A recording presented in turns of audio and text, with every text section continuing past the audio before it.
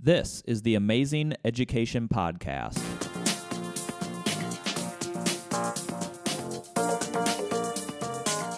Powered by the Ames Community School District, I'm your host, Eric Smith. On today's episode, we are joined by Superintendent of Ames Schools, Jenny Reisner. We're going to have an amazing conversation about the impact that COVID-19 has had on education and the importance of having an equity lens during this time.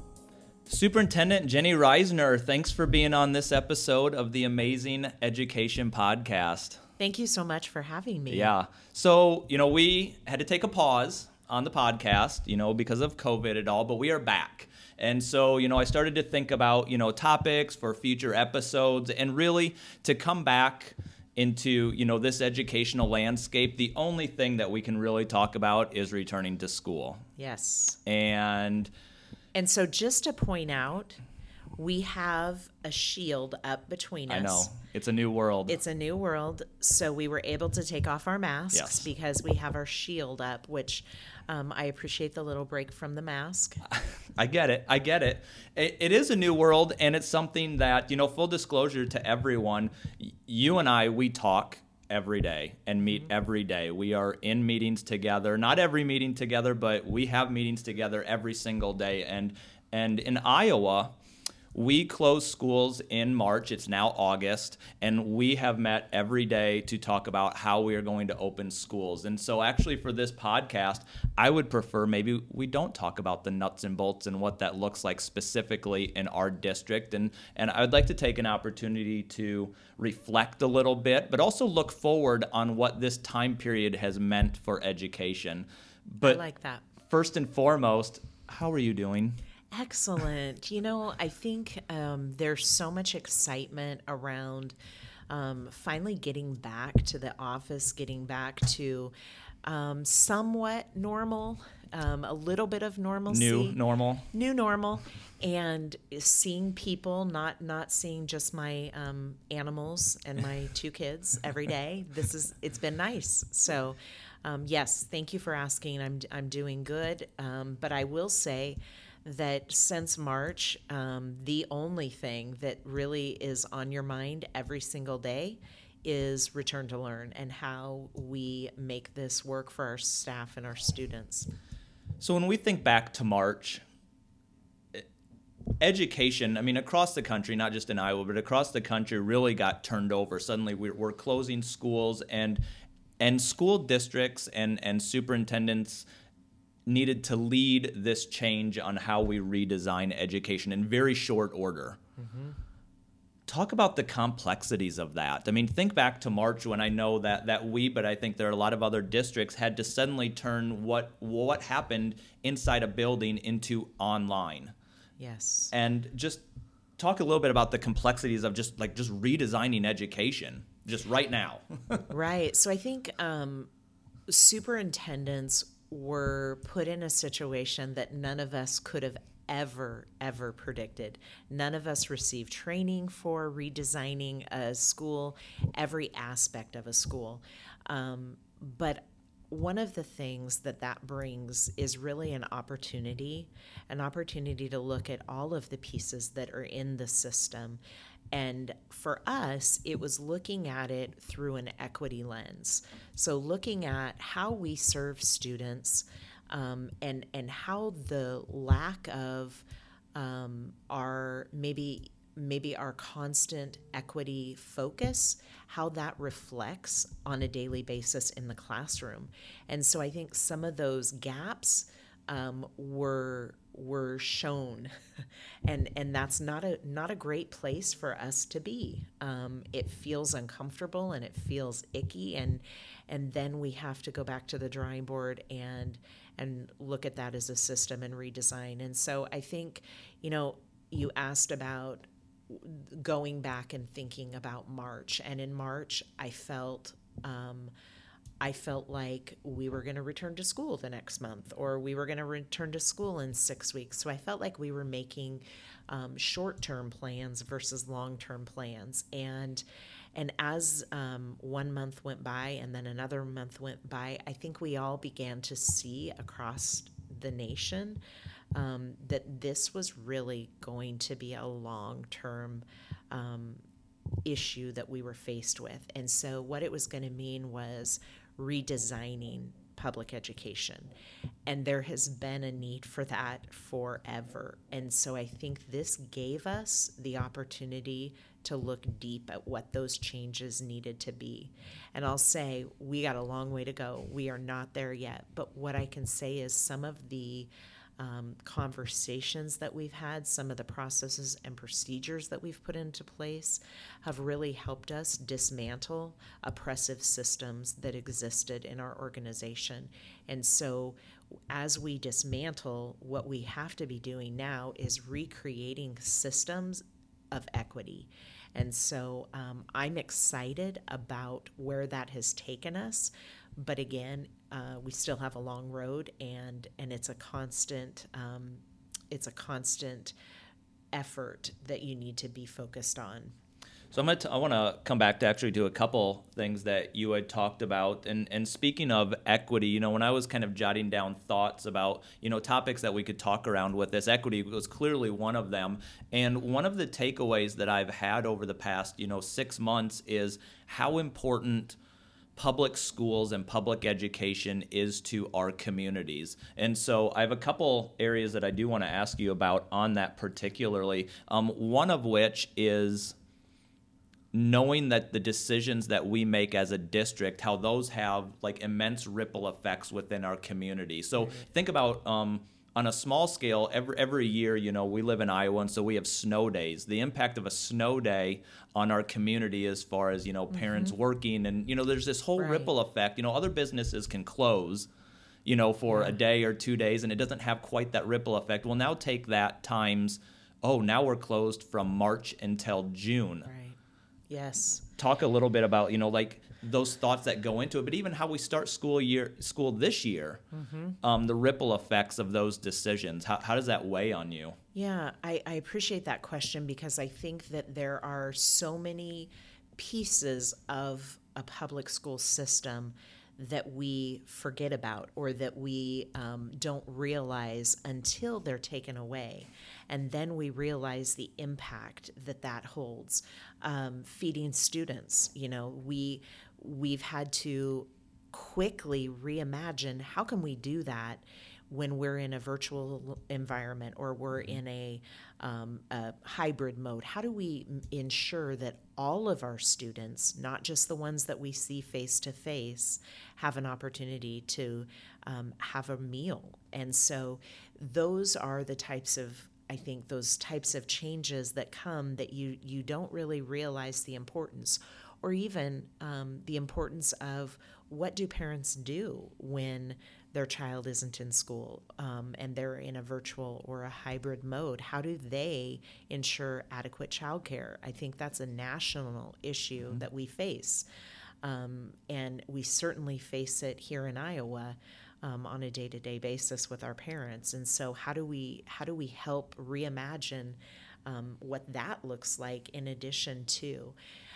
so one thing that I think on a personal level I've changed in ways that I'll never be the same because of this. I'll never be the same as a leader or as a human being. I think as leaders we talk a lot about servant leadership, and I would say I believe in servant leadership, and I strive for that. But until the pandemic, I don't know that I really understood the depth of servant leadership. And so I now see the system so different. I see it as encompassing so many important aspects within our community that are there, but again, until they're taken away, you don't realize the value and the importance, the value of mental health services, the value of food services, the value of transportation, the value of childcare, the value of, and the list goes on. And so internet access. Yes, exactly. I remember talking with people, and once we got into the summer months, a lot of my friends they knew it's like, okay, the traditional school year ended, it's summer, and they'd ask about our job, how's it going? It's busy. And so here's a little insight into how we operate. We have a running document. I mean, we meet every morning with 8 other directors in our district, and we have a running agenda. And so they're like, well, what do you talk about? And it's these things. Part of it was education and how we can provide education. The other parts of it were food. Yep. Childcare, being part of those community conversations, internet access, and so we say public education, but I know in our community and many other communities, it's so much more than that. It really is, and with the pandemic, the short time that we had to pull all of that together, I remember back in March, which feels like 10 years ago, but back in March, I remember getting contacted by a parent before we had any services set up, and the parent was out of food. And so, this is where I think that servant leadership piece comes in. I went to the store, I had my son deliver food. I mean, you do what you have to do to ensure that the community is taken care of. Yeah. And so, I think that most of us will never be the same. I know I won't. And I think my superintendent colleagues across the nation have that same feeling of responsibility. And I guess you also learn to give a lot of grace to people. I have seen the best in humans during this. I have seen the most amazing acts of kindness and acts of courage within my own leadership team here. And I've seen that same thing across Iowa and across the nation. And so that sometimes the frustration comes out in humans because of the fear of the unknown. I've had it. I've had days where that fear of the unknown is crippling, and I've been in tears at times, but I've also understood that when I get maybe an angry email, I also have learned to give a lot of grace because I know that it's coming out of frustration and fear and the unknown. And so I've changed. I think that's the message. I've changed. One of the things that I've read about, unrelated actually to education, was this concept. It's in the social sciences. It's called a wicked problem. And in the social sciences, they talk about a wicked problem as there really being no right solution, and the goal is to find the least wrong solution. And I can speak for you. I can probably speak for every school district in the nation in saying we all want to be back in our buildings. Like, that is the easiest. If we could do that, that would be great. We would absolutely love it from our students, from our parents, from our teachers. We want last year back, pre-March, but we're not Boy, there. Do we. And one of the things that I know that we've talked about as a district, kind of circling back to equity, is that we know there are going to be a lot of decisions that are made that aren't always going to be popular. Right. And one of the things that we've talked about actually quite a bit when thinking about equity is, there are going to be parents who are very, vocal and willing to advocate for their students, and I love that. But there are also certain, demographics in our community who aren't able to do that, or don't even know that they can do that or how to do it. And those are things that I know that we always talk about as a district, that we need to then advocate for those parents, and we need to make decisions that aren't just good for, some students and parents or our community, but our entire community. That's right. You want to talk about that a little bit? You bet. I think, and that's what I referred to earlier about that, looking at all of our systems and practices and procedures and policies through that equity lens, because we were forced to dismantle some systems that led to oppression just because of the environment that we were in. And it would be really easy to go back and put those same systems back in. That's what we know, that's what we're comfortable with, and that's what we tend to go to. What takes courage and constant dedication is not reverting back to that, but going to where we have to. I love how Dr. Jones says we have to lean in a little bit, lean into that uncomfort and recreate a system that is better and those processes that are better. I can give a really concrete example that doesn't seem like much, but it really was. I think today, it might have been today, that we talked about some wording on a document, and it said first come, first serve.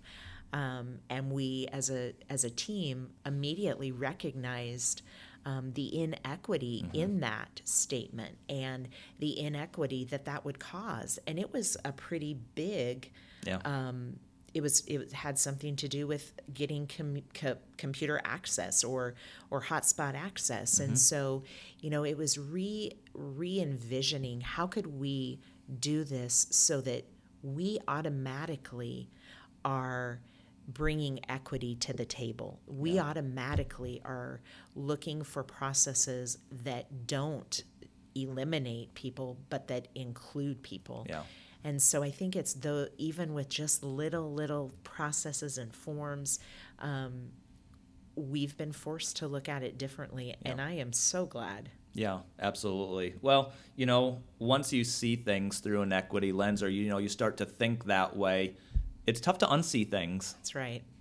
Yes, and it's it can be painful. Yeah, it can be very painful. Yeah. So yes. So you said that you changed over the past 5 months. What have you learned about your leadership during this time? Yeah, I appreciate that question too, because this has been over the past probably month or two. I've really been aware of a change that has been occurring in me and maybe has occurred in me. And I think it's a different sense of patience and grace than I had before. I think some of the small things that maybe used to feel much bigger are no longer big. And that's given me the ability to really look at my organization in a different way. And then again, I just go back to, I'm really focused in on the good that's happening. I think we all need to be, because we can get focused in on the bad, but I've really taken a lot of time to focus in on what are those good things that I'm seeing around me every day. And I'd also say one more thing that's changed within me is watching what I know others refer to as the second pandemic that has occurred in our nation, with systems that have not been equitable. And I know I've talked about in meetings, I think the current mortality rate for our families that are Black is 2.4% higher than our white families, and this is a pandemic that's gone on for ages, decades, that we have never really focused on, or maybe we have never heard enough about. But this pandemic has given us time to stop and look and see. And like you said, once you see it, you can't unsee it. And it is up to us to make that change. It's up to us as leaders. And I feel a new sense of responsibility. I can't stay silent. I won't stay silent. I will fight. I will battle for what we know needs to happen in our country. Dr. Jones, our Director of Equity, he doesn't know this yet, but he's on my list of future podcast episodes. So he'll be great. He might find out through this. And I'm a work in progress, and I'm still learning. So I always say, some things I say might not be perfect, but we're learning together. So I know that my lens on communication has changed over this time. How about you? Absolutely. I've learned the value of communication in a whole new way. And I feel like we've knocked it out of the park in ways, and we've in other ways we've realized, nope, that wasn't the best way to go, and let's revisit that and do it differently. But communication during this time has been critical. Mine has changed in that I remember a moment, and I think it was in March, where we had put out a piece of communication, and within 2 hours of sending that, given new information within those 2 hours, we were almost to the point where we were going to say the exact opposite thing. Yep. And it was from that point moving forward that I understood like the importance and need for information that is today. Yep. It can change tomorrow. It can change next week. And I can't even tally the number of times that we have communicated something. Like if we would look back on that communication, Yes. it doesn't apply anymore. But at the point it did. That's right. And I know that people have reached out to you. People have reached out to me about how much they just appreciate knowing some behind the scenes stuff. And man, prior to this, I always had this desire to, all right, well, let's figure out the answer and then let's communicate the answer. And then that answer has been communicated and it's done. Well, that doesn't apply today. No, it doesn't. No, it doesn't. And being able to say, this is what we know today, Yeah. but it may change. I think most people get that, though. I do too. I think the majority of our community, what I've seen is a little bit of anxiety recently with Yeah. school starting Right. again, Yep. and maybe some of those unknowns still hanging out there, and that brings anxiety to people, Yeah. and understandably so. It brings anxiety to us. Yeah. So I totally agree with you on that, and that level of communication that just has to be really transparent, and not that we've ever not wanted Correct. to communicate transparently, but at times we want to communicate a finished product, Yep. and we don't have that opportunity No, anymore. not anymore. There's not going to be a finished product. The No. product is changing and growing and reconstructing Yeah. every single day. I have appreciated people reaching out to us, noting that. It's just, in my mind, that has changed very significantly from Yes. March and April. So, given this pandemic, it's not going to be done anytime soon. No, I don't think We're gonna so. we're gonna have a year, and who knows what that how that year is going to progress or what it looks like at the end of this year. You and I don't know. We don't know. How can we, I hate to use the word capitalize, but how can this change education in a positive way moving forward? I think, although it's cliche to say, I think I believe it. I really believe it. This can be our finest hour in education. Yeah. This can be leaders' finest hour. This can be where we truly look at every individual kid and we make systems that help them grow even when it's really tough. Yeah. And so I think that what this year can bring is a new sense of collaboration, a new sense of commitment, and an ability to really become creative and innovative and in ways that we've never seen. And Yeah. I know our teachers are up for the challenge. Yeah. I've talked with teachers. I've seen some of the products that have come out, and I'm just so impressed. But I think we have an opportunity in education right now, and we don't want to miss this opportunity Yeah. because it's one that we can really, like you said, we can capitalize Yeah. on, and we can reinvent something that is so much better than what we had. So I do want to give you an opportunity. Our teachers, we've talked a lot on this episode about, kind of district things and things you and I have talked about. Our teachers got a tough gig this year. Oh, man. Online education is not easy. No. Teaching in the midst of a pandemic is not easy. I think also teaching students who have been out of school since March. Thank you. Yeah. I have Yeah. been a classroom teacher. I've been a classroom Yeah. teacher at elementary. I've been a classroom teacher at middle school. I've been a special education teacher. So I understand teaching. I understand routines and rituals that you have in your classroom. And when you've been out of school since March, there is a lot of learning that has to go back in Yeah. to expectations, but again, that's where I feel like, man, we can be really innovative and creative, and Yeah. we can really capitalize on this moment to redefine public education. And I know I have no doubt that our teachers Yeah. are ready for that. Our teachers across the nation are ready for that. Yeah. I know that a lot of our teachers were involved in our building specific return to learn plans and what that looks like. It is new routines, it is new things, but I know that they're ready too. I mean, they're ready to get going. They are. And they're going to do phenomenal. It's not going to be without bumps in the road, That's but right.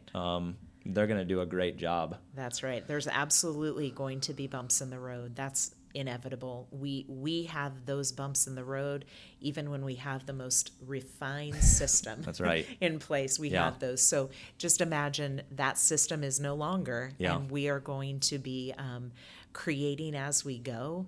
But what I've seen out of our educators, our leaders in education, man, we've got some of the finest people.